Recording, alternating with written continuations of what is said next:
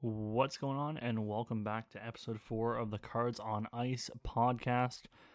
Just myself again today in the pod, but again, hoping to have some guests on soon to bring you a little bit of variety here and another perspective into the world of sports cards, specifically hockey cards. I'm sitting here just after the trade deadline, and I wanted to go over a couple of the deals that happened on Friday. Just before the deadline. I know it was more like trade deadline week this year, and I know you've probably heard trade deadline coverage, so I'm not going to get into every little trade that happened, but I mostly want to get into how these trades affect your cards and how, future card values, I guess, are determined and things like that. So that's what this episode is going to be about today, for the most part. So let's get into it. Looking at the first kind of major trade that happened on the trade deadline, we had John Klingberg going to the Minnesota Wild. And John Klingberg is a defenseman, and if you know anything about hockey cards, which you should if you listen to a hockey podcast, you know that defensemen have little value in this hobby. They are very undervalued for what they do, and they only really get hype if they are going to win a Norris or if they put up a ton of goals. And that's usually the two factors that factor in for a defenseman. Once a defenseman gains some hype, they usually don't lose their value, although there are some exceptions, of course. But usually defensemen stay pretty stagnant. They stay pretty, on the same line as what they normally do. You won't see these huge jumps in defensemen usually. Of course, there's exceptions to everything. But John Klingberg is one of those guys who has been established in the league for a while. Him going to Minnesota really doesn't affect his card prices at all. He goes from a small market in Anaheim to another small market in the Minnesota Wild, and there's really not collectors in either. And that means his card prices don't go up a whole lot. For another deal like Max Domi, for example, going from Chicago to Dallas.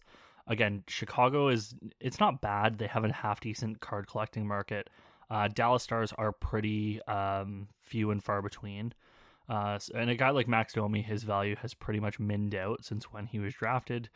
He was one of those where if you look at the chart, it goes from really high down to basically the floor of the graph. It goes all the way down to the x-axis. And he's a guy where his value probably will never go up to what he had being drafted, just the role player that he is now. And again, going to Dallas won't really affect his card prices or anything like that. So if you're investing in Max Domi, just be prepared to be let down a little bit. The next deal I want to talk about is Tyler Bertuzzi going to Boston. This is the first one that I feel like the card prices could potentially change. And I want to make a disclaimer too. These are not like card picks. Like, I'm not telling you to invest in any of these guys. I'm mostly just kind of looking at it from a card perspective and seeing, how could values change when a player goes from one team to another. I think that the investing, quote unquote, part of the hobby is kind of dead, honestly. I think during COVID, there was a large time where people could invest in hockey cards. And, in a couple months, that player could be, worth double of what you bought it for. I still think there are investment opportunities around the playoffs, but during the regular season, there really isn't that much room for investments. If you're investing in a guy like Connor McDavid, obviously his values have gone up from the start of the year, right? Equally as much, if you're investing in a guy like Austin Matthews, his values probably have gone down since the start of the year. So there are these little kind of investment opportunities, but I do think that the majority of the quote-unquote investments in the hobby are basically, that's not where you're going to make your biggest profit if you're in here for, making money.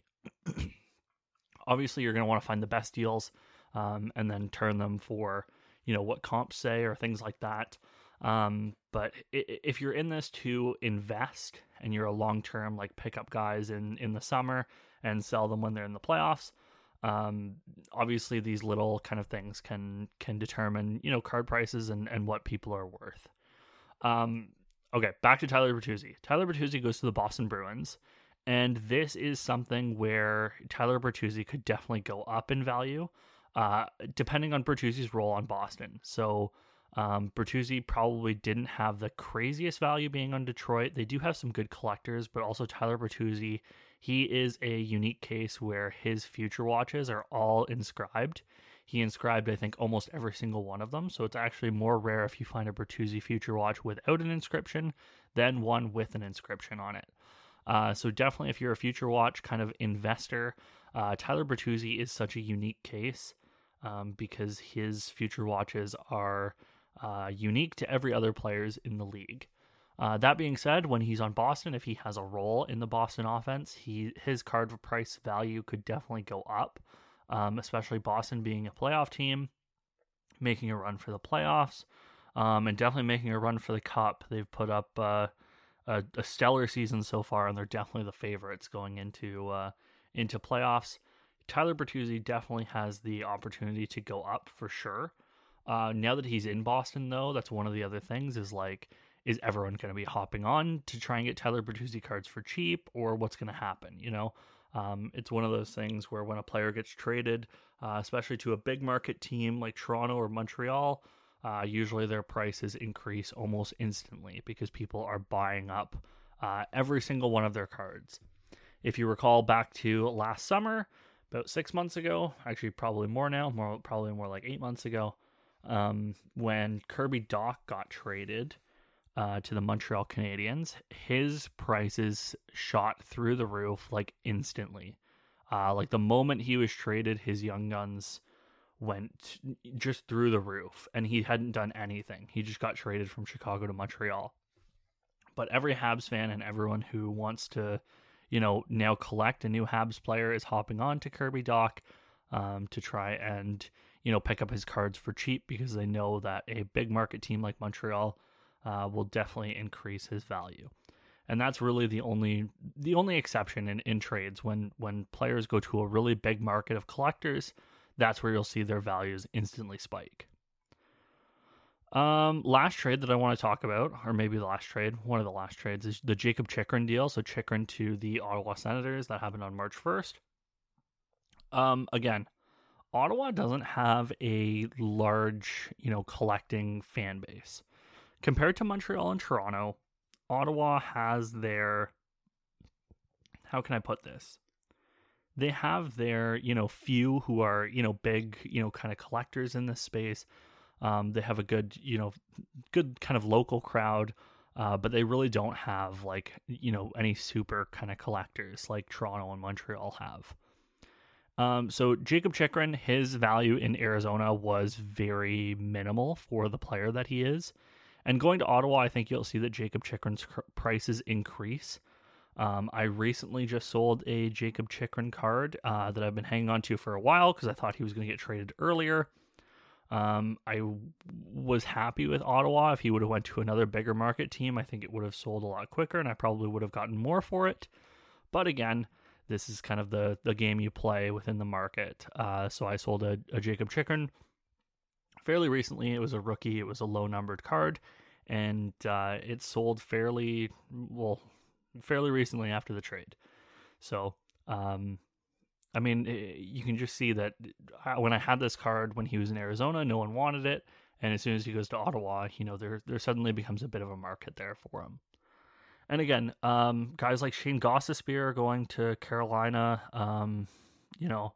players like that, they will kind of gain some value, I guess, over time. Patrick Kane, obviously, to the New York Rangers. Kane stuff has probably been more valuable and harder to come by in the past few days, for sure.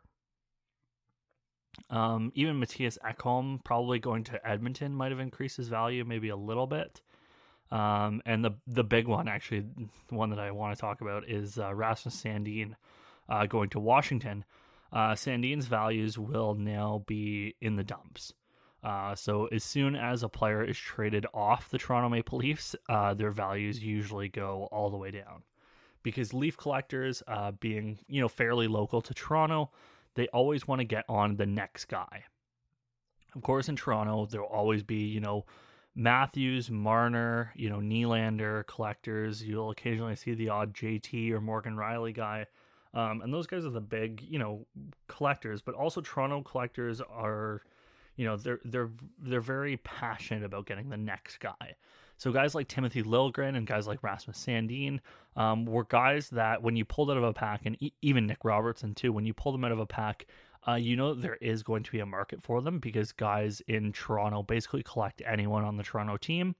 And they've seen what, when players go on a hot streak or, things happen, the Toronto market for cards is very volatile. It can go up and it can go down.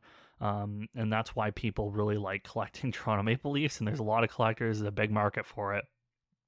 But when a player gets traded away from Toronto, like Rasmus Sandin to Washington, you will see a lot of people now trying to move Rasmus Sandin cards. And this is like a falling knife, falling sword. And people just want to get out, and they don't want to be caught, holding the bag. Which is, it's how this goes, unfortunately. It's how, this whole game goes, this whole, hobby goes.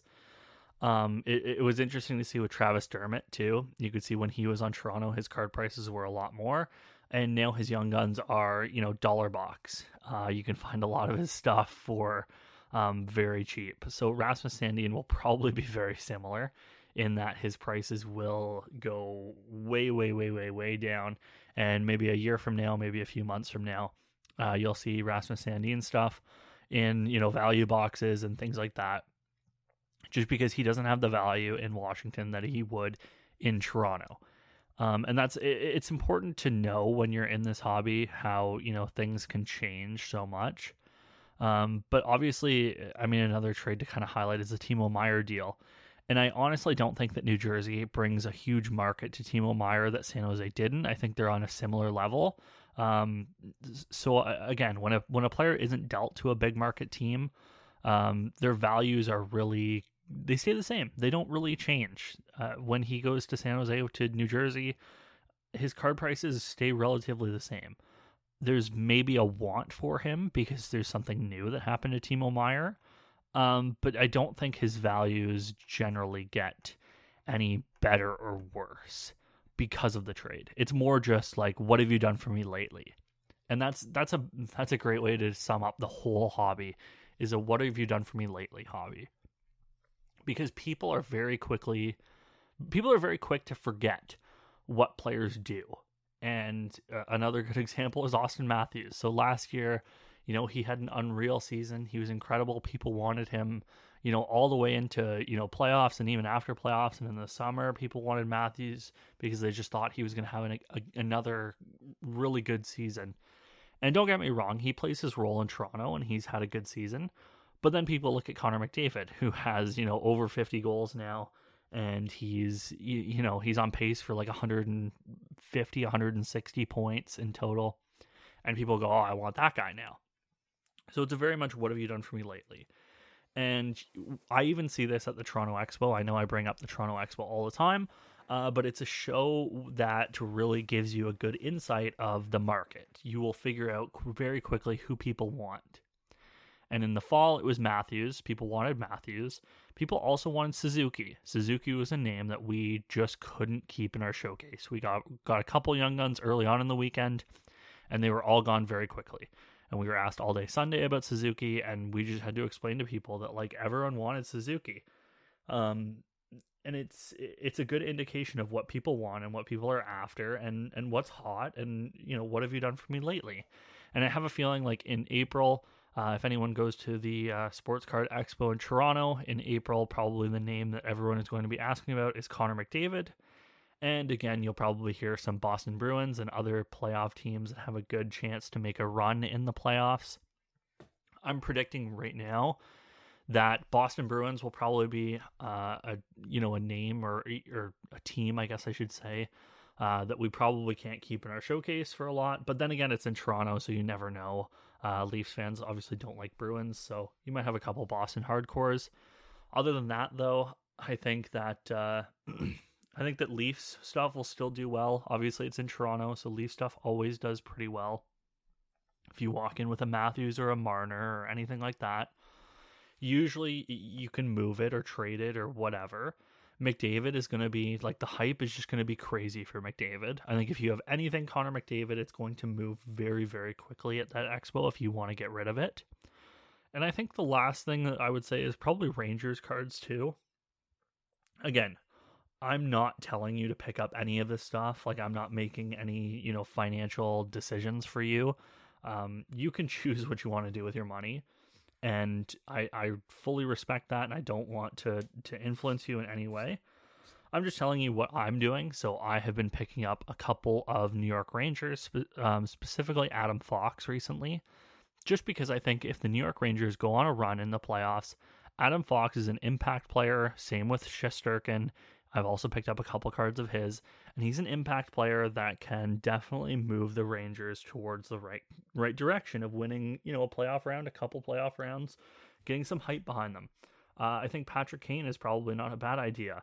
I think Tarasenko is not a bad idea. I think that Alexis Lafreniere is another great, whatever, if you believe in the Rangers, right? And the playoffs is a great time where, it's a risky market. It's one of those where your card could be worth $500 today. They get beat out of the playoffs and it's worth $300 the next day. So it's really interesting, to play kind of that fantasy sports kind of aspect of it. But if you get in on card prices when they're relatively low, then you can try and capitalize on when prices are relatively higher. If you're in low enough, if they get beat out of the playoffs and you're not right, then generally you're not really losing that much, which is obviously my kind of take at it. If you load up early enough, then you're not going to feel as much of the hit as if you loaded up in April when playoff hype starts to roll around and people are looking for specific players. And again, I think timing is so important in this hobby if you're trying to profit off of things, or like I said earlier in the pod, invest off of cards. I think that timing is basically everything, and it's something that obviously it works the whole hobby. It's timing. It's knowing when to get into something, knowing when to get out of something, knowing when to be greedy, when not to be greedy, when you can hold something and when you can get more. When you can send stuff off for grading and when you can expect it to get back. Timing is obviously a big thing that goes on in this hobby. And I think if you play your timing right and if you play your cards right, obviously you can, figure out a system or figure out a way to, flip cards efficiently and make money, or, get in on cards that, have gone up for good deals, or, like I said, if you like the fantasy sports aspect, get in on some cards and then, turn around and sell those cards, or ride it out to the end and hope that they, do the thing and win the cup, right? And I think it's what makes this hobby exciting to me. It's always fun to see people, with their PCs and things like that, and unique, PCs. But it's also another thing to see people hop on the bandwagon for teams on the playoffs and things like that. So I think that timing obviously is a huge, portion to, getting into stuff like this. Obviously, don't take my advice for everything. Find out what works for you if you're into this for, that fantasy sports side. But I will say that, it's important to kind of plan out, what you're going to do or when you're going to pick stuff up. Because timing is everything. Like I said, if you pick stuff up in the playoffs and, the team doesn't do so well, and then you could be down, your card could be worth half of what it's worth when you picked it up. I always tell this story to people, and it's not to, like dunk on this guy, but he picked up a Cale Makar Young Guns PSA 10.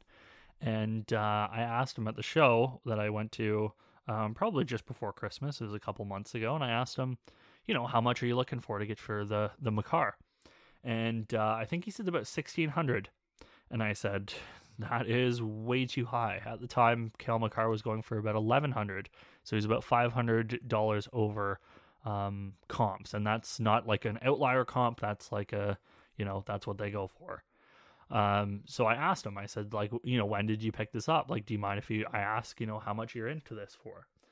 And he picked it up just kind of before the Colorado kind of Cup finals or whatever. And Cale Makar was I think he said he picked it up for 1,500, and he wanted to make a little bit. And it's one of those things where you look at those people, and I mean, it's unfortunate because this is how the whole kind of hobby works. And if you're looking to flip, sometimes you do have to cut your losses. And it's one of those things where it's like he's going to have to wait to get that price for the Cale Makar hype to go back up because he just came back from injury. Or he cuts his losses and takes the cash of what it's worth now and then turns around and uses that cash to, invest it into something else or to do whatever else with it, right? And that's what I think is very interesting about this hobby, is that whole like kind of fantasy sports aspect and how it kind of can affect players' values. And again, that's what I wanted to kind of highlight with some of these trades, is that not everything changes a player's value, and it's a very much what have you done for me lately market. And there's no really rhyme or reason to why someone is worth as much as whatever and this player isn't worth that much. It's a really interesting, tough market to get a hold of, and it's really tough to get your investments or whatever correct, or be in the right place at the right time. But it's something that is really fun to me, at least, and to a lot of other people. And I think there is, it provides an extra little bit on top of, the PCs and collecting something for because you like it. I think there is an aspect of, kind of that fantasy sports side and, being right on your, predictions and things like that. And again, that's why I think that the hobby is so interesting and so unique, because it also provides, multiple ways that people collect and do this thing. And there's no judgment either way. I mean, I don't judge you if you go out there and you try and flip every single card that you get. I don't go out there and judge you if you collect every single thing that you pick up. I think there's a spot for everyone in this hobby, and that's why I do this pod. It's just to talk about, what's on my mind and what's unique in the hobby and why I like things and why I dislike things. And I'm sure a couple of these episodes have been more like rants. I think my last one was kind of ranty, and I'd listened to it afterwards and I was like, why did I just talk about, why did I rip on Beckett books for like 5 minutes last episode? Like, it's not that deep, and it's really not that deep. So that's why I'm going to get on some guests onto this podcast and hopefully bring you another perspective or another, way that people do this hobby, because it's important to me to find out other people's, perspectives and how they do things and how, in touch they are and what their involvement is. It's really important to me to figure that out and to, to get these perspectives and to bring them to you, so you can find your place in the hobby, or you can shift your perspective. Or maybe after listening today, you go, oh, like I'd never thought about, PCing this player, or I never thought about that fantasy kind of aspect. Let me go buy, whoever. And I think that's important. I think that when we, take in a different perspective, it can open the doors up to a different way of collecting or doing this hobby, or maybe something that we, maybe enjoy more, or maybe just get a little taste of. And I think that's pretty much the consensus of it. So to wrap up the trade deadline, trade tracker talk, and how that gets into kind of card prices is that's it in a nutshell. And I think that's kind of what I wanted to get off my chest today, just because the trade tracker and trade deadline and everything was so new, and so many deals and so many lack of deals on the actual trade deadline that I wanted to chat about today. But I think it's important that you take, one or two things from the episode and kind of, find your spot in the hobby and figure out where you're going to go, and maybe learn a thing or two, or, take something that I said and bring it to your own kind of collecting or flipping or whatever you do in this hobby, I think is important. So that's pretty much what I wanted to talk about today. Again, like I said, I'll have some guests on in the future. I think that it's important also to utilize, different buying spaces. I wanted to chat about talking about some different platforms, and I think I have a great guest to talk about some different platforms of where we buy cards or where we trade or where we sell, and some advantages and disadvantages of everything. And I have a good guest to come on and chat about that with me. I've got one of my really good friends who I'm hoping can hop on the podcast as well. He's a content creator specifically for NHL, but he also enjoys collecting hockey cards, and he's done some really cool stuff. I want to get on my friend who sets up with me at shows, who, if you've come by and you've seen me at the booth, you'll see him as well. And I want him to provide his perspective on the hobby and how, it's going for him. And again, I probably want to get on a couple other people as well. Those are just a few that I have kind of lined up right now. Again, we're trying to make it work. I'm trying to kind of schedule everything in. But yeah, I'll wrap it up here. Thank you for listening. That's episode 4 of the Cards on Ice podcast. Again, we're keeping it short. We're trying to keep it under 30 minutes. Nice little tidbit of listening, and then you can continue on with your day. You don't have to listen to me rant for too long.